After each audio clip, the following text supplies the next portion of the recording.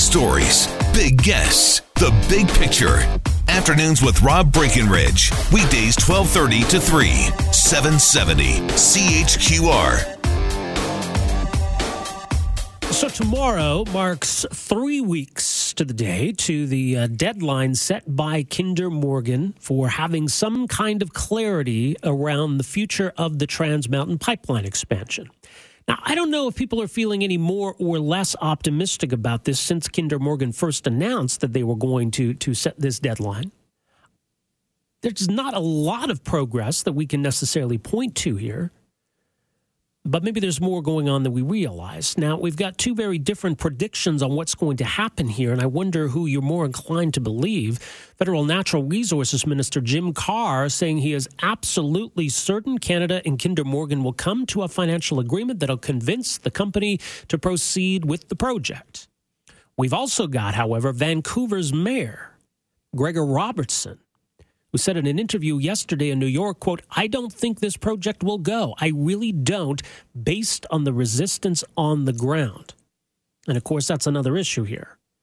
And Kinder Morgan has spoken with the court challenges as creating uncertainty. Even if we can deal with that, there is still the issue of the so-called resistance on the ground. But you heard in Jim Carr's comment, he mentions a financial agreement. Kinder Morgan is facing uncertainty. They're not sure they want to pour billions of dollars into this. Is there a way that government can help alleviate that? Provide some financing, take a stake in this project? Do we want to go down that path? Well, an interesting idea has been proposed that might be a logical place for the Canada Infrastructure Bank to make its first investment. I think people are kind of puzzled as to what this Canada Infrastructure Bank is supposed to be. But I guess if we have it, maybe this kind of thing would make sense. Joining us to talk a bit more about the idea is Benjamin Dacus, Associate Director of Research at the C.D. Howe Institute, cdhowe.org. Ben, thanks for joining us here. Thanks for having me on. Okay, so what is the Canada Infrastructure Bank supposed to be for anyway? Well, I'll take a quote directly from their website, which is that it's a crown corporation that uses federal support to attract private sector and institutional investment into new revenue-generating infrastructure projects in Canada or partly within Canada that are in the public interest. And if you take a look at that definition, the Kinder Morgan project fits squarely in that. Let's take a couple of key points there. First of all is the question of whether it's in the public interest. Absolutely. Ottawa's approval of it, and National Energy Board's approval, made that pretty darn clear. When it comes to revenue, whether it's going to generate revenue, once it's up and running, it's going to be totally self-financing. It's not going to require any kind of long-term government support to build once it's built. So the real question just becomes, is the thing going to get built? And that's where the government has to, or is going to likely have to have some kind of role to play. There's one thing to say it's going to come in and make very clear that it's got the jurisdiction and will make sure that Kinder Morgan gets all the approvals. But it's another thing to make sure that Kinder Morgan still has the right bottom line incentive to follow through with it. And the bank can provide a number of tools for Kinder Morgan to go ahead. But there doesn't seem to be a market failure here. I mean, there's obviously a case to be made for this pipeline. There's revenue to be generated by this pipeline. And even as you said, the Infrastructure Bank describes itself as something to help drive revenue-generating infrastructure projects. So where's the case, though, for government involvement if these are revenue-generated projects to begin with? So I think that is the exact key question. Is there a market failure here? If it were just a purely free market and there's enough money in it for Kinder Morgan, with not a heck of a lot of risk imposed by governments, and it made sense for it to go ahead on its own, the government shouldn't get involved. But Kinder Morgan is now facing risks that are inherently from governments, the BC government in particular. And that's the kind of risk that only other governments can in particular the federal government can come in with and handle. So that's on the risk side. But there's a bigger argument about what Kinder Morgan's incentives are as opposed to the society-wide incentives. So Kinder Morgan just wants to make money on its pipeline. it doesn't care that if it doesn't invest in its pipeline, that there are going to be lots of jobs lost in Alberta, or the Alberta government is going to lose a lot of potential royalty revenues because of a lower oil price. It doesn't care that the federal government is going to see lower corporate income taxes or other income taxes because it decided not to invest in a pipeline. It just wants to make money on that pipeline.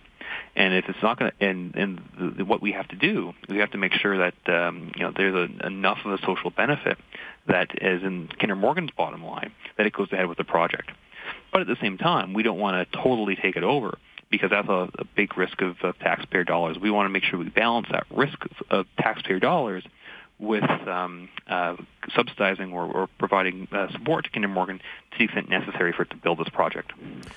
Now, Kinder Morgan, it's interesting because they haven't specifically asked for any kind of financial assistance, but they've spoken to the financial risk that they're leery about taking right now. So how does the involvement of the Canada Infrastructure Bank, do you think, address their concerns? Well, so what we can do with the Canada Infrastructure Bank is allow for a little bit of a buffer between the government itself and Kinder Morgan, because the last thing that we want is for governments to be in the pipeline business. If you start adding political involvement to daily operating and building decisions, that's going to bog down the project. We just don't want that. And nor should the government support be unlimited. If Kinder Morgan demands too much, then Ottawa should be able to walk away. But political masters might just be too strongly committed, like in some of their language, to making sure that Kinder Morgan goes ahead with this pipeline. So we need to have an independent third party, sufficiently independent but still backed by Ottawa, that kind of party to come in and negotiate. And that's where the Canada Infrastructure Bank has that nice degree of independence, but also at the same time financial backing from the government.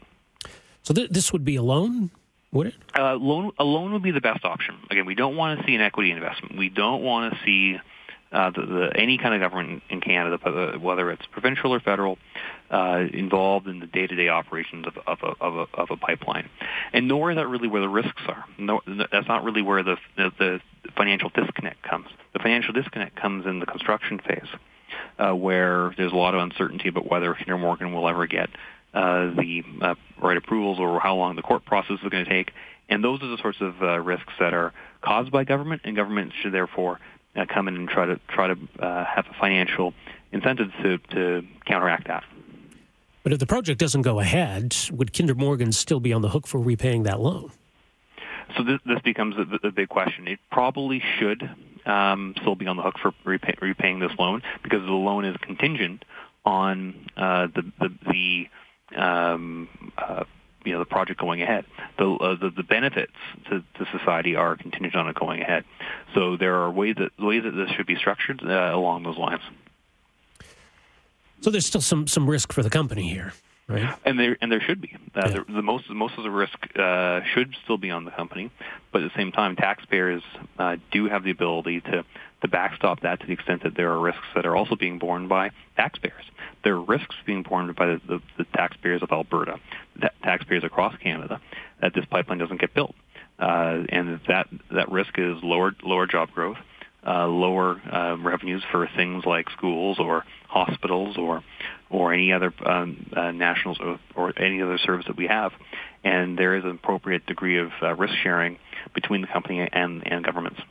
Now, the Canada Infrastructure Bank, as you point out in your piece, they don't have a CEO in place. Now, I'm wondering what the decision-making process is, and does the Prime Minister have the ability to simply direct the Infrastructure Bank to get involved in a certain project?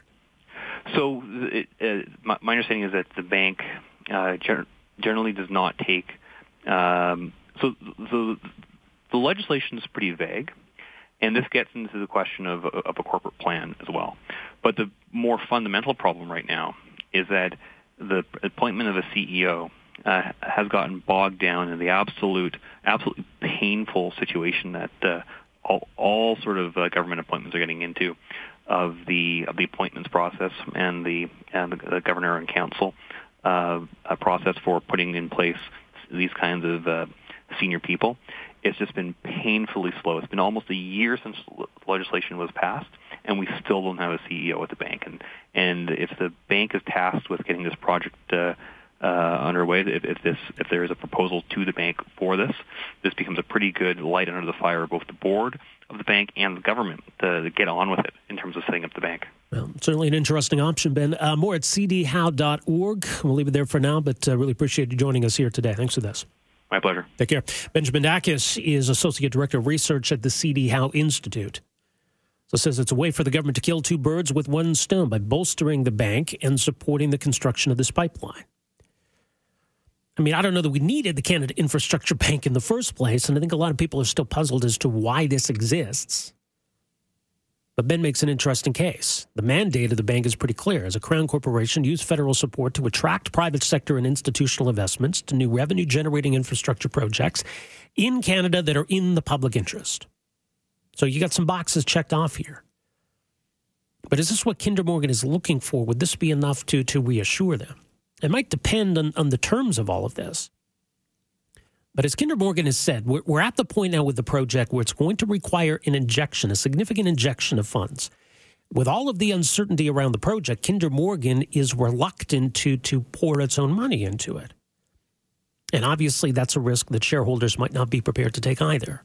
If the Canada Infrastructure Bank can step in and say, okay, well, we'll inject the funds for now, get you through this period, and then once we get hopefully to the successful completion of this project, then you can pay that money back.